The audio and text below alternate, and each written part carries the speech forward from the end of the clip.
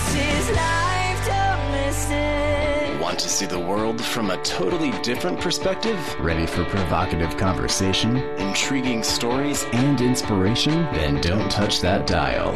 Welcome to Talk with Francesca. She'll give you something to talk about all week long. Now, here's Francesca.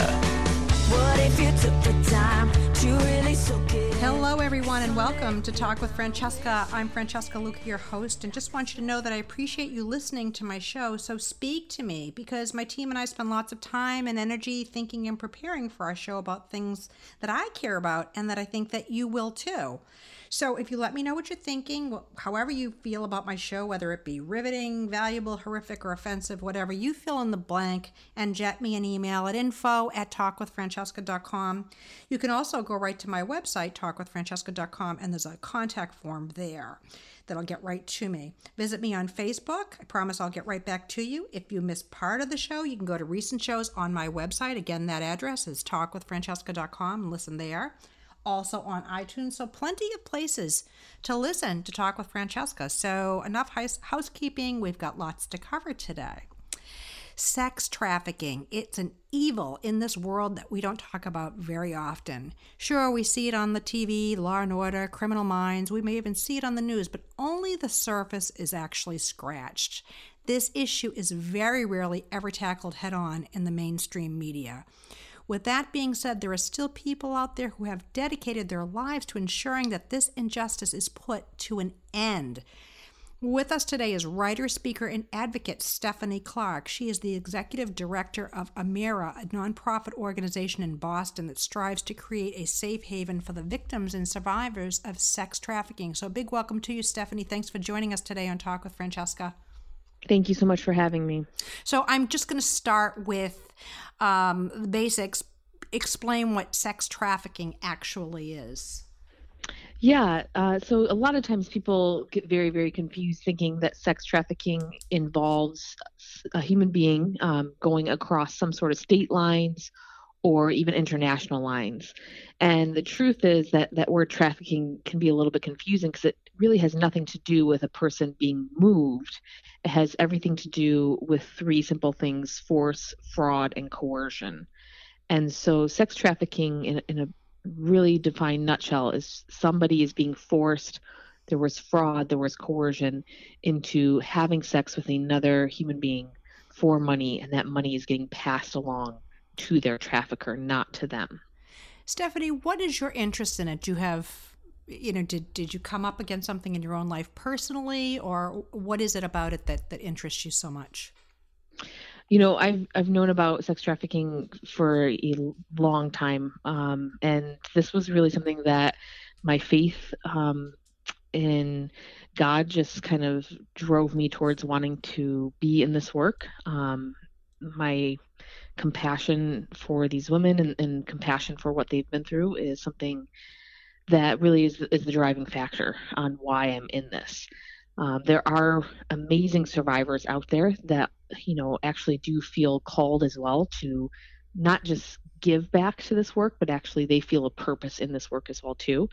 And so I'm always amazed when there are survivors that they have gone through their own journey of healing and liberation, and then they know this is what I'm going to do with my life is get involved in this work as well too. Tell us a little bit about Amira. Am I pronouncing that properly? You are, yeah. So Amira is a faith-based nonprofit in the North Shore of Boston right now. We have a safe home for women over the age of 18 who are sexually exploited, sex trafficked. And what we do is a holistic, long-term program for them that involves every avenue of their whole being, helping them to recover from the trauma that they've been through. And how do you go about doing that? Well, we get referrals from people like the FBI and Homeland Security. Those are our top referral partners. Truthfully, we get a phone call, at least one phone call every single week, usually multiple phone calls every single week saying, hey, I have a woman, do you have a bed open? And we work to connect with these women, doing an intake interview. And if they are ready to come into our home and into our program, then we start first with a 30-day program for them, where we're going to help give them stabilization. Most of these women that we are seeing They're dealing with not only the trauma of being trafficked, but they're also dealing with substance abuse. Because if you can put your mind somehow in the state of, okay, I'm being trafficked and this is what's happening to me, no woman really can do that. And so a lot of traffickers will coerce these women into doing this by getting them addicted to drugs.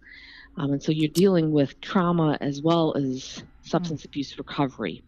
And so what we're looking for is a woman that's really ready to actually deal with the extremely hard things. And a lot of women that come to us, they are coming to us from years of being trafficked and years of living this cycle of exploitation. Most of the time, they haven't really seen a doctor sometime in years, if you can imagine. And so we're offering them in that 30-day program really stabilization for them physically, an ability to, give them just a calm space. And then if they really are ready, they can move on then to phase 1 of their program and continue on their journey with us. And how is this funded? Right now, we're 100% donor funded, which I love to say, because really what it takes is a community. It takes a community that is willing to see this evil and not run away from it. And so our first safe home in the North Shore of Boston is fully funded by donors. We love them. They're amazing and awesome. And we're working now towards expansion efforts. Technically, you're catching us really on the verge of saying, well, we used to be called Amira Boston, and now we're going to be called Amira New England. And we're going to be working on expansion efforts. So if someone wanted to volunteer to help, how would they go about doing that? Is that even possible, where I assume everything's so confidential? Yeah, it absolutely is possible. I always joke around that we're looking for two criteria. You need to be normal and you need to love them. So the first, one is the self-assessment. You need to love them. I love them. Oh, yeah. Yeah. You need to be normal. What is normal? Yeah. But anyway, go ahead. Yeah. But we have a variety of volunteer opportunities. So we have things, a lot of people are like, well, I can't imagine ever sitting with a woman that's traumatized. I don't think I can handle it, which is totally fine. We never want to force anybody to do something that they're not ready for or not able to do. But we have volunteer opportunities that have nothing to do with these women, but have everything to do with helping support these women outside of it. So we have a gratitude team that writes thank you cards, and we have office help that, help stuff letters and do all sorts of wonderful things like that. But then we also have really practical needs, helping directly with the women, driving them to appointments or helping serve a shift in our safe home. And there's a whole big, huge training for this and a whole process to get involved with that. But if they're interested, they can go to our website and we have a volunteer section right there. And who counsels them? I assume they have intense counseling. We do what's called wraparound services. So our safe home and our program is a 2-year program. It can be 2-ish years depending on the woman. There's no cutoff date. It's really about her recovery time and her journey. But what we're doing in that time is we're setting up services for her that are out in the community. So we set her up with a doctor that's out in the community, a psychiatrist that's out in the community, a therapist that's out in the community, and various groups that are out in the community. Because once she's finished with us in 2 years, really what's happening is she needs to see that I'm setting up for myself a community of support that I still will need after I leave this program. Because 2 years, really, it's incredible work that they're doing, but they still are scratching the surface on so many things. And they're going to need counseling for many, many years after this. And so if their counselor was an Amira staff member, we wouldn't be doing them any justice or any good. And so that's why we do the wraparound model, so that way they can build support for themselves. Have you seen women or girls who have gone through this and come out on the other side and have normal lives? Yeah, we've had graduates. So our home opened in October of 2015, and we had 3 graduates already. I always kind of try to let people know you need to lay your expectations down on what looks normal. These women have lived extremely difficult, hard lives, and so they're not going to come out looking like Stephanie Clark. That's not the purpose, but they're going to come out looking healed for them and able to function in society and able to make it on their own. Not going back to the cycle of exploitation. That's what our goal is for them. Right. If you're just tuning in, you're listening to Talk with Francesca. I'm speaking with Stephanie Clark. She's the executive director of Amira. It's a nonprofit organization in Boston that strives to create a safe haven for the victims and survivors of sex trafficking. Stephanie, there's a spectrum of exploitation in the sex industry, and it can be confusing since it's a topic that's really talked about. So can you explain the difference between sex trafficking and prostitution? Because, the first thing that comes to my mind is prostitution seems like more of a choice. But, is it really? You're right. Right. That's a great question. Yeah. I'm wondering if you could kind of explain that difference. Well, I usually use the term prostituted woman, if that makes sense, rather than labeling her a prostitute, that she was prostituted, whether she chose to do that herself because of the various choices that she had in her life. And really, again, what are those choices? If I can't buy milk for my kids, or right, then I have to go out and do this. And why does she have to have that choice? That's a great point. I can't buy milk for my kids. Yeah. Because it's such an incredibly fine line. It really is. It really is. And so we are, for us, we're firm supporters of survivors and firm about listening to survivors and in this movement as well. We live in America, and so we live in the land of the free, and so it's really a little bit sticky right now. I think if you look in, the Netherlands has legalized prostitution. But what they did, instead of legalizing prostitution and actually putting some sort of legislation to protect those that might be trafficked, they didn't do anything like that. And so the Netherlands, there are case studies that show that the trafficking there is 80 to 90%. Because there's really nothing stopping a trafficker coming in now. Whereas in Norway, this is the Nordic model, they legalized prostitution, but what they did on top of that was said if you are caught buying or selling another human being, you're going to serve actual jail time. And so the statistics there are that trafficking is actually down to less than 10% now, because there's actual real problems if you get caught. And so we live in this weird sticky world where we have one state where prostitution is legal, Nevada, and then every other state, it's not. But then at the same time, we don't really have huge laws against people from buying sex. It's a fine right now. It's a slap on the wrist. And so we're not going after the demand side enough to be able to actually tackle this problem enough. And the fine probably is a big deal. These are probably, a lot of them are very wealthy men, right? They tend to be, yes. Yeah. So how does a woman get trafficked? The word is vulnerable. And really it's not just women, it's men too. That needs to be stated. So this is across genders. It's across economy lines, it's across race lines, it does not matter. And so a trafficker is looking for somebody that is vulnerable. We've had, and I'm going to revert back to women because we work with women in our safe home, but we've had women that were in the foster care system, and this was what made them vulnerable. They were being bounced around from house to house to house. They never felt that somebody actually loved them. They felt abandoned. They went through all those issues. We've had women in our home that were dealing with just huge blows of grief, that the person in their life that was so important, whether it was a mother figure or a father figure, passed away, and they could not deal with that grief because they had never dealt with this before, and the one safe person that was in their life is no longer there. And so this led them to them being vulnerable. We've had women that they were vulnerable because they were already addicted to opiates in the first place, and a trafficker saw that and said, hey, I can get you more. And then we've had women that have, quote unquote, normal parents. And this is, really what I always try to hammer away. It does not matter, really. I mean, because people always want to say, okay, well, it has to be really the poor kids in Lynn or the poor kids in Revere. And no, I've had women that had, quote unquote, normal parents that, work normal jobs, but they just weren't around a ton. And their daughters went off with this guy because this guy promised them great things. Like what kind of great things?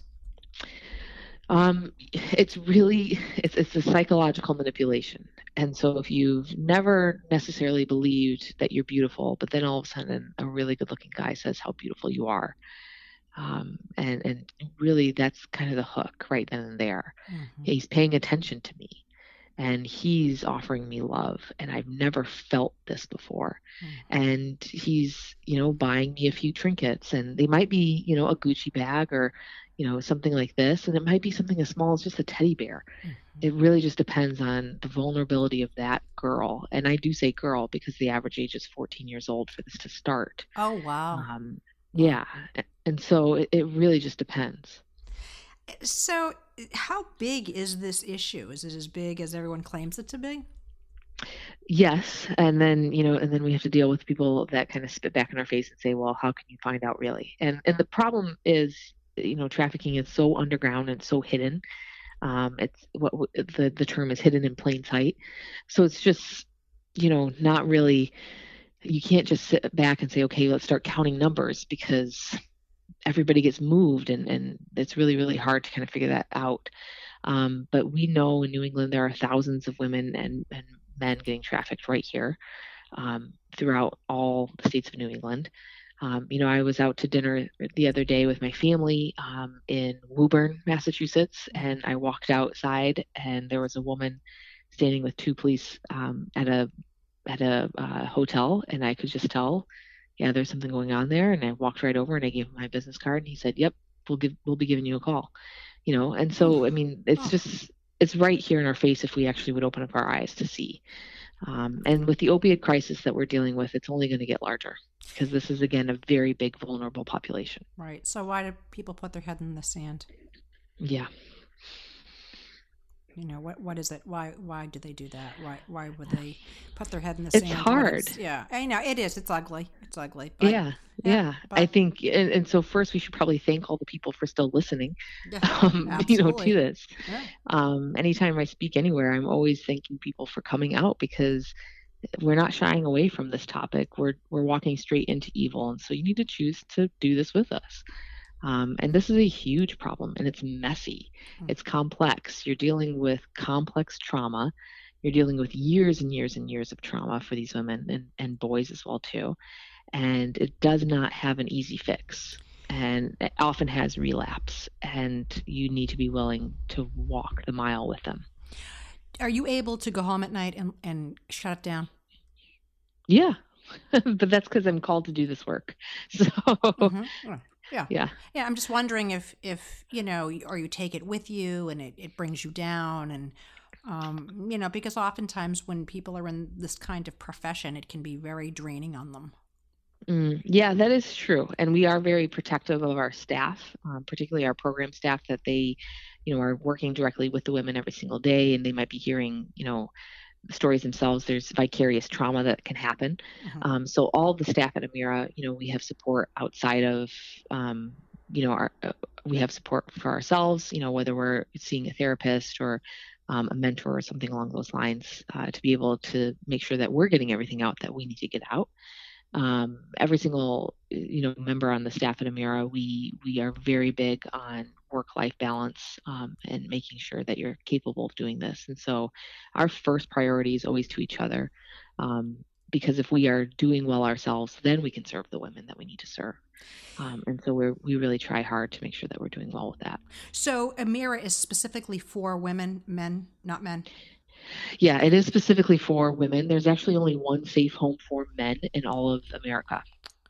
Oh my goodness. And so, why? Because there's so many more women that this happens to, or? Well, first, you're talking about a problem that's only been talked about now for maybe 2 decades, right? And so there's a lack of beds in general. The last I knew, there was 548 beds total in America for this. And so you're talking about a lack of beds across the board, no matter what. And so, yeah, I think, when it started and talking about primarily with all the women that this is happening to. And while I do think this happens more to women than to men, there still is a huge population of men that this is happening to, and boys. And so this is an issue that we're going to have to tackle down the road with how do we support the male survivors and what does that look like? Because it does look different than supporting the women survivors as well, too. Actually, one of my interns has a question. She wanted to know what the most notable difference is when dealing with men who have been through this trauma versus a woman. So good question, Mary Ellis. It's very good timing. Yeah. Actually, one of the biggest differences is that a male, it takes a lot longer for them to identify and tell somebody that this has happened to them. Why so? Psychological reasons. I'm not a man, so I can't really fully understand it, but there's something about a man there's so much shame. There's shame anyways for anybody that this is happening to. But for a man, the shame is complex. And so, we have a partner that he does consulting work in Boston with male survivors. And he has told me, that he is seeing, he does absolutely see guys that this is happening to immediately, but he sees usually men, 5-10 years down the road, and now they're opening up to him. Yeah, that happened to me. And so it's just different. And so it looks different on what the recovery is going to need. So are the men being trafficked by other men or women? Both. And same with the women too. Oh, okay. So women are criminals as much as the men? Yep, absolutely. Which more so, one or the other? I couldn't answer that. That would be a question for law enforcement. Yeah. Stephanie, we do need to take a short break, but when we come back, I would love to talk a little bit more about the trauma recovery work and what that actually looks like. So listeners, stay with us here. We're talking about sex trafficking with the executive director of Amira. Don't go away. We will be right back. My time's coming, burn fast, glow long. Life is a game just as strong. One day your moment will come. You got to shine till then. Burn fast, glow long. Coffee no longer has to be a guilty pleasure. You've heard that red wine is good for you because of nature's most potent antioxidant, resveratrol. Vera Roasting Company makes the only coffee infused with it. Each cup of Vera's coffee delivers the same amount of resveratrol as found in a glass of red wine without the alcohol, sulfates, or tannins. Years of medical studies indicate that regular resveratrol in our diets promote cardiovascular health, slows the progression of certain cancers, Alzheimer's disease, and type 2 diabetes. Vera Roasting Coffee won double-blind taste tests against the leading coffees. Vera Roasting also offers its delicious heart-healthy coffees with added vitamin D to help ward off the winter blues. You can't get Vera Roasting coffee in stores. You need to go to veraroasting.com. Free and fast shipping is always available. veraroasting.com. Vera like Vera Bradley. Go to veraroasting.com. That's veraroasting.com. Looking for an authentic Italian meal in an intimate setting? Then you might just want to venture out to Boston this weekend and dine at Terra Mia Ristorante, a true gem among all those rhinestones in Boston's North End. This cozy trattoria with stucco walls and beam ceilings specializes in creative interpretations of Italian classics. Like the cuisines here, the atmosphere is elegant yet understated. Since opening in 1993, Terra Mia Ristorante has aimed to convince diners that there's always more to Italian food than just red sauce. Over the years, the innovative and beloved restaurant has done a great deal of convincing, and best of all, it's reasonably priced. This best-kept secret is worth the trip. Call 617-523-3112 or visit terramiaristorante.com. It can be easy to lose sight of your dreams and aspirations, especially when they seem so out of reach. Between school, kids, and work, your true desires can get left on the back burner. But you should never settle for less than what you deserve and what you know in your heart of hearts you want to do. Carrie Hummingbird has developed a program that will cast away your fear and self-doubt and inspire you to take charge of your life. But don't take my word for it. Christina Wolf took the program and described it as a trustworthy guide to show you how to transform yourself at the soul level. You will have to dig deep, and it won't be easy, but then again, nothing worth having is. Life begins at the end of your comfort zone, and your comfort zone ends at the Reinvent Yourself program. So what are you waiting for? Visit www.carriehummingbird.com. You'll be glad you did. Your body is not the only part of you that needs training. Your brain needs it too. Decision making and focus are one of the most important skills to accomplish your goals in life. Combat Brain Training is the first targeted neuroplasticity training that actually improves your cognitive ability to observe, decide, and act better and faster. Unlike digital-based programs that research shows create minimal or no real-world benefits, it incorporates portable handheld training tools that utilize all parts of the brain. 100% of the people who have followed the program report significant improvements in performance regardless of starting cognitive baseline. This program is perfect for anyone looking to accelerate their thinking process and really focus more effectively on any task at hand. Don't wait any longer. Go to combatbraintraining.com and find out more.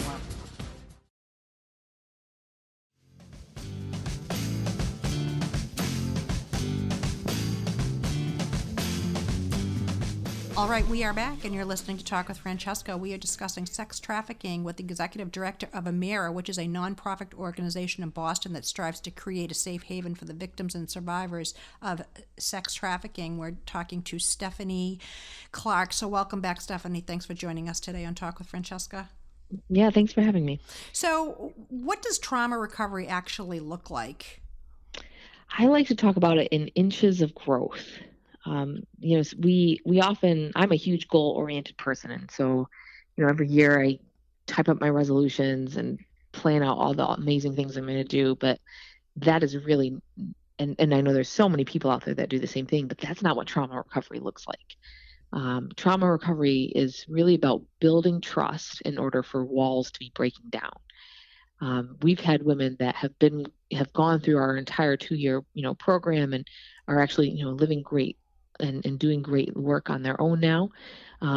But I always joke around because one woman, it took her 1 year to be able to open up to her therapist about what was actually happening and what happened in her life. That kind of tells you, how long it can take for somebody to be willing to break down that wall of shame and break through and say, I actually trust this person now. Shame They've about been in what? my life. Shame about what? The shame of being trafficked, the shame of the identity surrounding, that I was trafficked. Anybody that has been trafficked, they have a huge identity crisis because the trafficker uses mental manipulation and emotional manipulation. And so he's constantly, and I say he, but it could be a she, they're battering this person down. And How so? they're using the I am statements, the you are statements. So, you're worthless and you're a whore and you are not loved by anybody and there's nobody out there that's going to take care of you and this is why you have to stay. And so it's not a physical chain that is keeping that woman there. It is an emotional and mental lock that they have such a hard time breaking. So when a woman comes through that, she's then dealing with not only the horror of everything that she's been through, but this vicious cycle of shame that she has to be able to break. Oh, how sad. Yeah. And so we call, the trauma recovery, I do call it inches of growth. They come into our home and it's a huge lack of trust. They're wearing sunglasses, their hood is up, they don't want to talk to us. And we just give them time and we give them space. And sure enough, within like a week, all of a sudden their hood is off. Their sunglasses are still on, but they are starting to break down, realizing that these people really are who they say they are. And that just takes time and that takes relationship building. And these girls are 14 years old in that age group? Well, so our home is Teens. for over the age of 18. Because once you reach 18 years old in the state of Massachusetts, then you can start to get arrested. When you're under 18, you're protected by laws and you're not considered a prostitute. You are being trafficked no matter what. So wait, I didn't hear you. So you're saying that the girls are all under 18 in your home? No. They're over the age of 18. Oh, over 18, okay. Yep. When they're under 18, DCF is getting involved. And what can they do for them? Anything really? Well, whatever DCF can do. It always depends on if they have available foster homes. And obviously that's as well a huge need in this state. So they live there, is that right? Yes, we're a safe home. So they're coming to live with us, yes. And how long are they? They're there 2 years? It's a long-term program. So usually if a woman's with us for the full term, it'll be about 2 years that she's with us, yeah. How often do they decide on their own that they just can't stay? I mean, because it's obviously very Yeah, difficult work, it is. right? It is extremely difficult work, and there's a lot of recidivism that can happen within this work. So we are actually about 60% success rate right now. The national average for safe homes with this population is 30%. So we're doing a little bit better than the national average, but we're still trying to flesh out, why is that, and what is different about what we're doing that this might be working a little bit better. What I'm do you not think it quite is? sure yet. What do you think it is? One, I think we go about things very, very differently. Every woman that has come into our safe home, they have said from the get-go, I've never been in a program like this. And I'm not sure if that's because, a lot of women have gone through many, many institutions in their time of being trafficked, whether it's rehab centers or other various places. And we're not that. We want to treat them as an individual. We want to love them unconditionally. And that's just really not something that they've ever felt. And so I think that's really what makes us different. Are you, as the executive director, are you actually in the trenches of the daily, the structure of the day? Not necessarily in the huge trenches. So I oversee the entire organization, and I also get to work directly with the staff. I'm not the program. I'm not involved in the program as far as directly with the women doing some sort of programmatic work.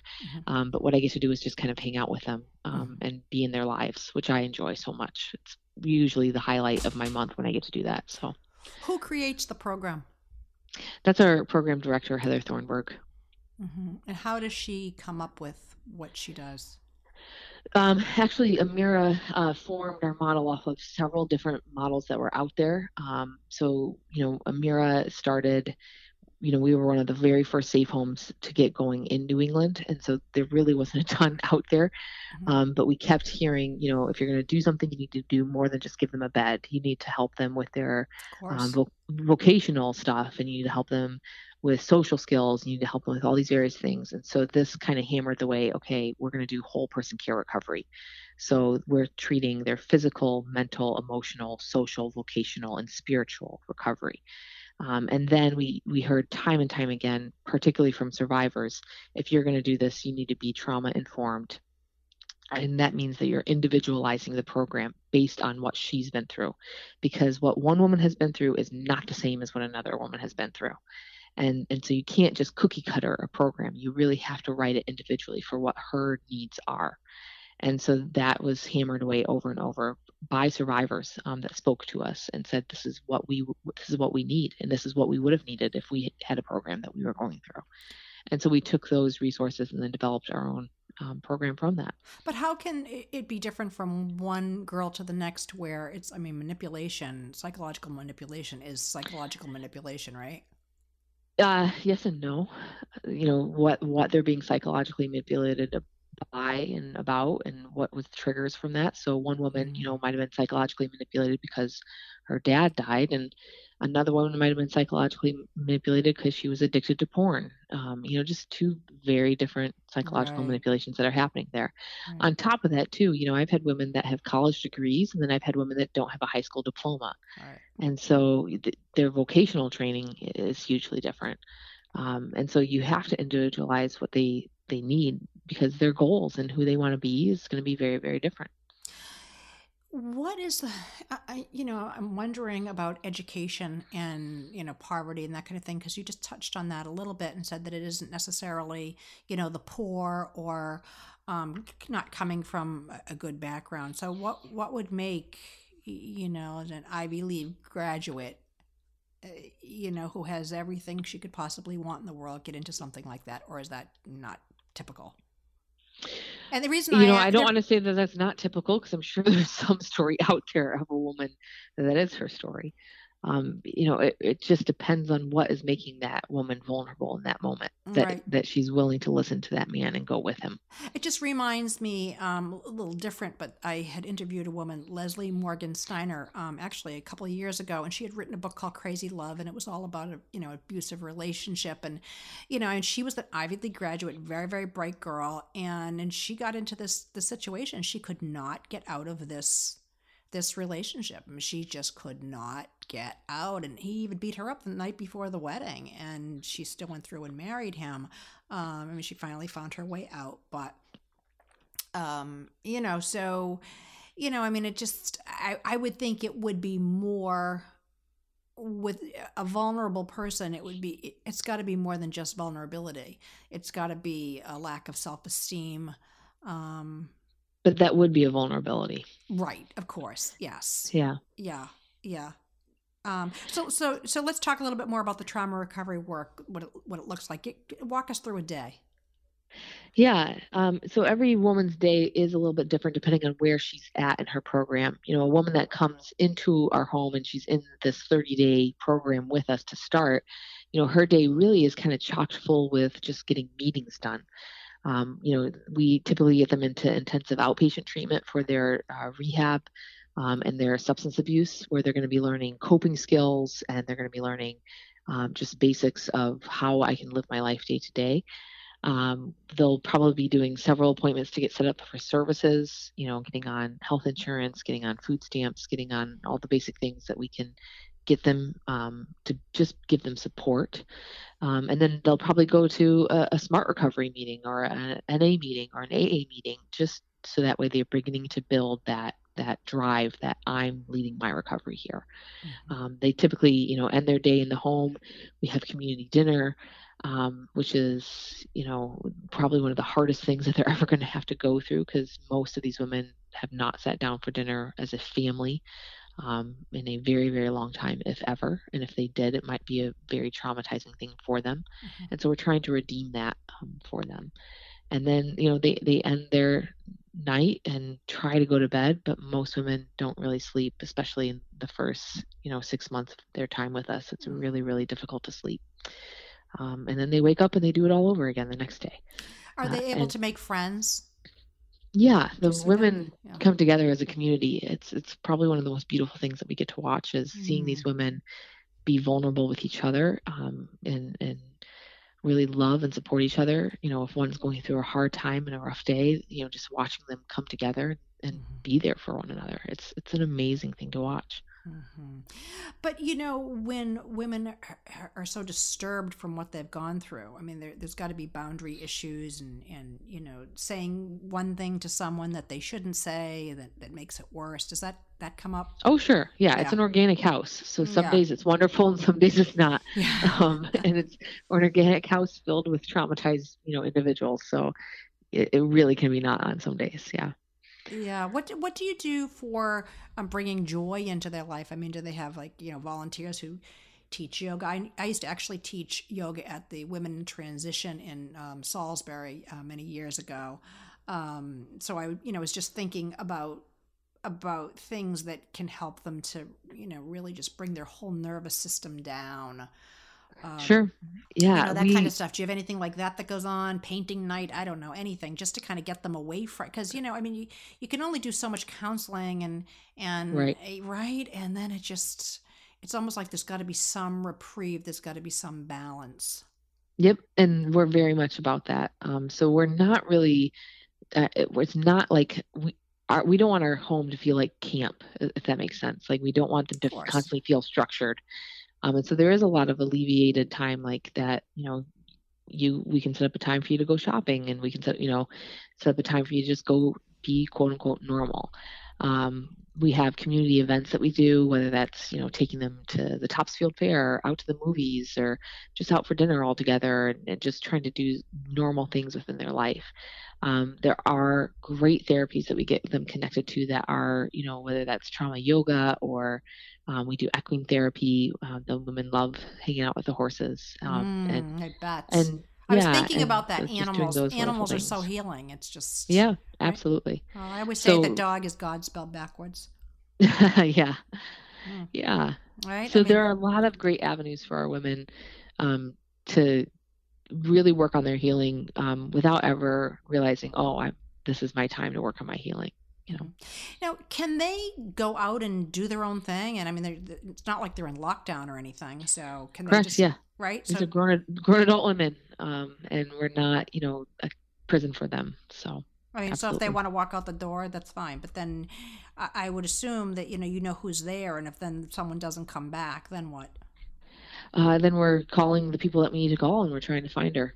But that's between us and the woman if she's choosing not to come back. So. Yeah. How often does that happen?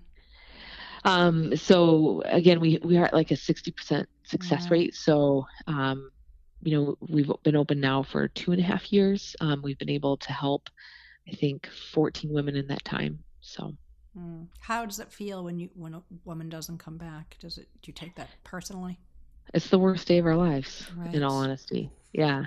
Yeah. It's not that you take it personally. It just is, it's like losing a part of you is really what it is. And you can't stop them. We can't stop them from choosing to go back. We can't stop them at all. And so it really makes you realize how much you have no control over anything in this world, which is a hard thing for anybody to realize. Exactly. So what about if the trauma happens to be generational? Do those kinds of traumas tend to be a little harder to manage? Yeah, I mean, that is definitely a huge issue. When what we see generationally typically too is the trafficker itself. So how does a trafficker become a trafficker? And this is often right. a generational thing. So my mom did this, my dad did this, and this is a learned trait, and this is now what I'm going to be doing. Yeah. So that's a broken system right there that has to get restored, and something is broken within that they now have this mindset that this is okay, that I can sell other human beings. And so it can be a huge generational thing across the board, for traffickers, for buyers, and then as well for those that are being trafficked. Yeah, I guess it's like abuse. It's okay to It abuse because they were abused too. It's very, very right? cyclical. I mean, if people who are in jail, I mean, they're, I don't know what the percentage is, but it's got to be pretty darn high of people who have been abused who then have abused. Right. And it's so I would think that this would, where if it is generational, I would think that would be quite a bit harder to manage. Yeah. If you're just tuning in this morning, you're listening to Talk with Francesca. I'm speaking with Stephanie Clark, who's the executive director of Amira, which is a nonprofit organization in Boston that strives to create a safe haven for the victims and survivors of sex trafficking, of which we're discussing. Stephanie, do you have any statistics on sex trafficking in the U.S. that you can share? What you would want to do, because they're huge. There's so many statistics out there. Polaris, Polaris. They're the national trafficking hotline number, which I should say, for anybody that's saying they're going, what on earth can I do? Just Google that number and put it in your cell phone, so that way you have it. Anytime you see something, you can call and say something. But they have some incredible just reports that they have been putting out on the numbers that they are getting as far as all the phone calls that they're getting and the reports that they're getting, that are across America. And so I would definitely recommend that you would look at their website for all of the reports. And then as well, the U.S. government puts out the TIP report every single year. And that is on a global scale as well that's happening. I will say this, I started getting into this work 3 years ago. And back then it was known that human trafficking, which includes not just sex trafficking, but also labor trafficking and organ harvesting and all the various forms of trafficking, at that time globally was profiting $32 billion. Now, 3 years later, it is known that globally human trafficking is profiting $150 billion. And so this kind of tells you where we're at now with how much information is being able to be, brought about. I think the great statisticians are getting so much better at being able to talk through numbers that really are just really incredibly hard to find. If you're just tuning in, you're listening to Talk with Francesca. We do need to take a short break. We're talking about sex trafficking. When we come back, I'd love to talk about the Cyntoia Brown case. She was sentenced 14 years ago at age 16 for killing a man who picked her up. Are you familiar with that? Yep. Okay. All right. So when we come back, stay with us here. If you anyone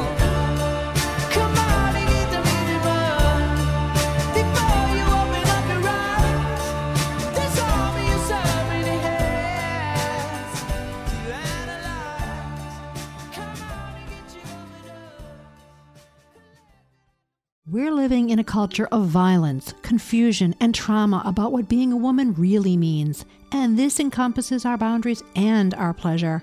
Dr. Sayeda Desolé gives women the tools to take action, to reclaim their lives and their voices while keeping their integrity intact. If you have the audacity to live life on your terms, to overcome setbacks in your life and reclaim your life and your body, visit myreclamation.com and free life-changing webinar with Dr. Sayeda. We all suffer from something. ADHD, depression, motion sickness, Lyme disease, back pain. What is the one thing you're so tired of looking for a remedy for? Are you ready to change that? Are you ready to restore your health and transform your life? It all starts with Dr. Kathy Fry and the power of homeopathy. All the tools you need to mastering everyday self-care without drugs will be right at your fingertips. From remedy kits to books and even a free 20-minute consultation. Your journey to natural healing starts at drkathyfry.com. So what are you waiting for? Start living your best life today. Ladies, it's time to enjoy a new you. Stop hiding. Instead, experience a tradition of quality results and a standard of excellence in service with a plastic surgery and skincare practice at Premier Plastic Surgery of New England, located at 75 Herrick Street in Beverly. Whether you're seeking enhancement, reconstruction, or skincare, Premier Plastic Surgery is the only place to visit.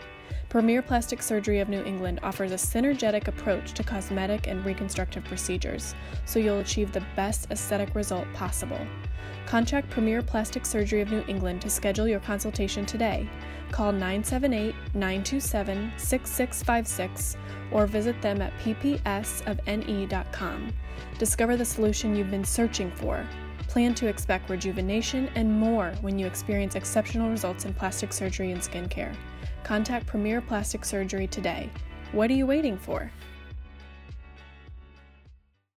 Tides is beachside dining at its best all year round. Located at the end of the Nahant Causeway, directly on Nahant Beach, the ocean views from the dining room and the pub can't be beat, no matter what the season. Nominated for Best of the North Shore from North Shore Magazine for Best Alfresco Dining, Best Kid-Friendly Restaurant, Best Lobster Dinner, and Best Water View. Why would you go anywhere else? Whether you choose their dining room, a frosty pint at their bar, or a sun-drenched deck on Nahant Beach, they guarantee you great atmosphere with super food and service. Their menu is full of fresh, high-quality seafood, prime rib, chicken, pasta, and pizza that everyone will love. Check out their drink menu for fun cocktails, 30 ice-cold beers on tap, and their well-rounded wine list with their state-of-the-art tap wines. They feature full-service lottery and keno. Tides is the place to watch any big game. They have over 20 HD TVs. At Tides, they specialize in casual dining with food that's just delicious, not pretentious. Tides is a fantastic restaurant anytime, summer or winter, lunch or dinner, rain or shine. The new Cobblestone Cafe on Hanover Street in Boston brings casual, on-the-go American fare to the North End, serving breakfast, lunch, and dinner. Open daily at 7 a.m., Cobblestone Cafe offers burgers, barbecue, salads, fries, milkshakes, seafood, and the very popular Snickerdoodle iced coffee. Delivery and catering are also available. Cobblestone Cafe, 227 Hanover Street in Boston. For more information, call 857-263-8057 or visit them online at cobblestonecafene.com. Located in Boston's North End holds one of our best-kept secrets, Antico Forno, ranked number 9 of the top 10 Italian restaurants around the world within the category of being one of the most authentic. With a welcoming family feel, it's hard to argue the experience you have when enjoying dinner at Antico Forno. Best known for their brick oven pizza, their world-class traditional cuisine does not fall far behind. Come enjoy dinner at Antico Forno and feel like part of the family. Open daily from 11:30 a.m. until 10 p.m. Call us today at 617-723-6733 or visit us at anticofornoboston.com.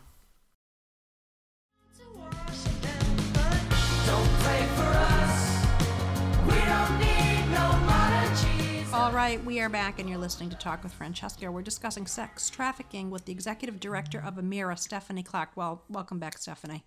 Thanks for having me. So I don't even know how to pronounce the name. Cyntoia, is that how you say it? Cyntoia Brown case. Yep. Sentenced 14 years ago at age 16 for killing a man who picked her up. What are your thoughts on that? Well, I'm going to stand by the survivors. I'm always going to stand by the survivors. And so, anybody, we know now that anybody that's under the age of 18, you cannot call them a prostitute. They are not choosing to do this. Nobody under the age of 18 is choosing to do this. And so the fact that, you can Google her story and it still says, she was a 16-year-old prostitute. This is just wrong. It's not. Right. It's not what was happening. Right. And so I'm standing by survivors that speak out against the fact that this is one of their sisters. And everything that happened, and how it all happened is extremely, just heartening and disturbing and so incredibly sad. But the fact of the matter is she was 16 years old. Right. And we now have laws now today that will tell you that no, she's being trafficked. And so this is, one of those things where, again, we're trying to play catch up to something that's been around, longer than any of us have ever existed. Yeah, when you talk about a 16-year-old girl, really, they're victims. They really, really are. Of course, we all are a product of our choices, but our choices sometimes are made based on what we've been told, as you said, the way we've been treated, the way we've, people have talked to us. And these things all do matter, Right. Last weekend, there was a carjacking in my town, and it was a youngish girl, and of course, it was I actually saw the whole thing, and it was very very scary, and but it was sad because of course everyone's thinking this crazy girl. It was a young girl who had stolen this or had attempted to steal a car, and yes, obviously she's not normal, but it was sad to me. It's like, where did this girl come from? She didn't wake up one day and come out, she didn't come out of the womb like a criminal, right? Right. Right. And I'm certainly not justifying any kind of behavior. You can't have, people behaving like this in the world. We need structure and order for sure, but just it's sad. It's sad that people don't, everyone's struggling, but people who are in these kinds of situations, sex trafficking, prostitution, they're struggling more so, and or maybe not necessarily more so, but they don't have the tools to make the right decisions. Right. Or the resources available for them. All right. I think about the women that come into our program, and the fact that our case manager, our program clinician, she'll spend 30 hours on the phone for them within that first week to get them on Mass Health, because that's how long it takes, because the system is so backed up. Really? And so you think about a woman that's living out on the streets and living through the cycle of exploitation, and she knows she needs health insurance. She's not going to spend 30 hours of her life on the phone trying to get it. She's going to hear that beep and then hang up. And so it's we are trying to offer them services that are backed up beyond belief. Yeah. And then you're never going to get those things. Yeah. What are some of the worst days that you've had? I think the worst days really are... We're going to talk about the best days you've had too. Yeah, good. I want to... Yeah, that's just the order of the questions, but anyway. Yeah. The worst days really are when a woman does choose to go back to the cycle of exploitation. Yeah. And we call it a cycle of exploitation because it is, they're being trafficked. They might run away from their trafficker, but then now they're a drug addict. So what do I know how to do? So then they self-prostitute and then they choose to do that so that they can support their habit, and then they end up in jail, and it's just this vicious cycle. Excuse me. And so when you're offering them, a chance at life, and then they just are not ready to do it and they choose to go back, that is the hardest day. And it's the worst day, because you can't sit there and force somebody to do it because they've already been forced to do enough things. Right. They've been punished unnecessarily, and so they are in their own prison. Little do they know that their door is wide open and they can get out of that cage. But I mean, so often with people with mental illnesses, they just can't get out of the cage, even though, as I said, the door is wide open. But I mean, there's got to be a level of mental illness going on with all this too.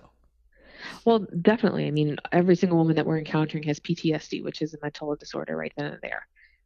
And so you're talking about disabilities right off the bat. And most people think of, okay, well, disability has to be somebody in a wheelchair, somebody that wasn't born with a limb. And no, actually, mental health disorders are huge disabilities. And if a woman can't go to a grocery store and pick do I want romaine lettuce or do I want iceberg lettuce without having a panic attack, you have a problem, you know? And so these are the things that we face with them, is just the things that, you know, nobody else would ever envision. And it's debilitating for them. It's debilitating to live life. Well, Stephanie, you're doing great work. What are some of the days, the best days that you've had? It's got to be some good stories. The good actually does outweigh the bad, which is something I'm extremely grateful for, because this work is very, very difficult work. You know, I love getting the phone calls from my staff. Hey, this woman, you know, we had a woman that she passed all 5 of her GED tests, and she had never, ever thought in a million years that I was going to get my GED. And then she passed all 5 of her tests, and she has her GED now. Not only does she have her GED, but she has a part-time job, and she's talking about going to college. And so there's just such hope, you know, right then and there. Every year we do what we call Hike for Hope, and we hike up Mount Washington because my husband decided, let's go hike Mount Washington. And I'm killing him for this now because it's so huge. But last year we had 48 people out in the community that hiked up Mount Washington and raised money for us, which was awesome. And 2 of our women decided we're going to go hike it as well too. And that was one of the best days, because, you know, here's these 2 women that, you know, total street women, never ever been out in nature, and they are hiking up the tallest mountain, for the very first mountain that they're ever hiking in all of New England. And they made it all the way to the top, and you can bet there was tears of anger as well as joy all the way up. But, you know, that is just one of the best days ever. You know, and just getting to watch these women become, I always say, we watch them become the woman that they were created to be, not the slave that they were forced to be.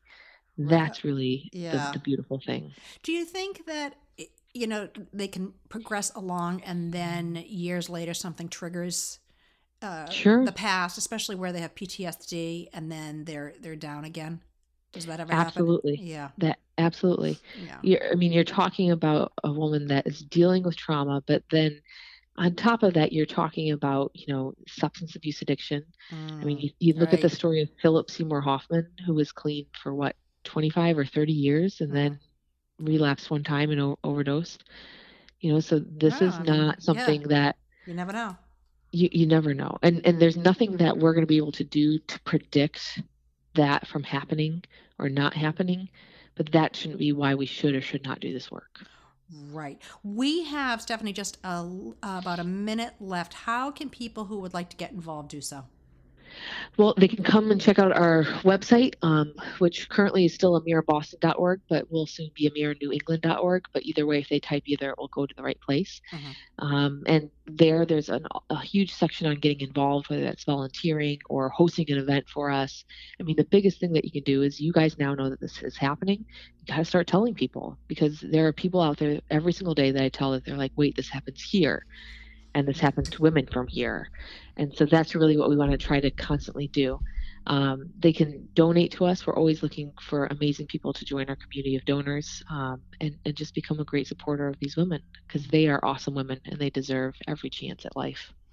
Yes. Well, Stephanie Clark, thank you so much for joining us today on Talk with Francesca. And this is such important information.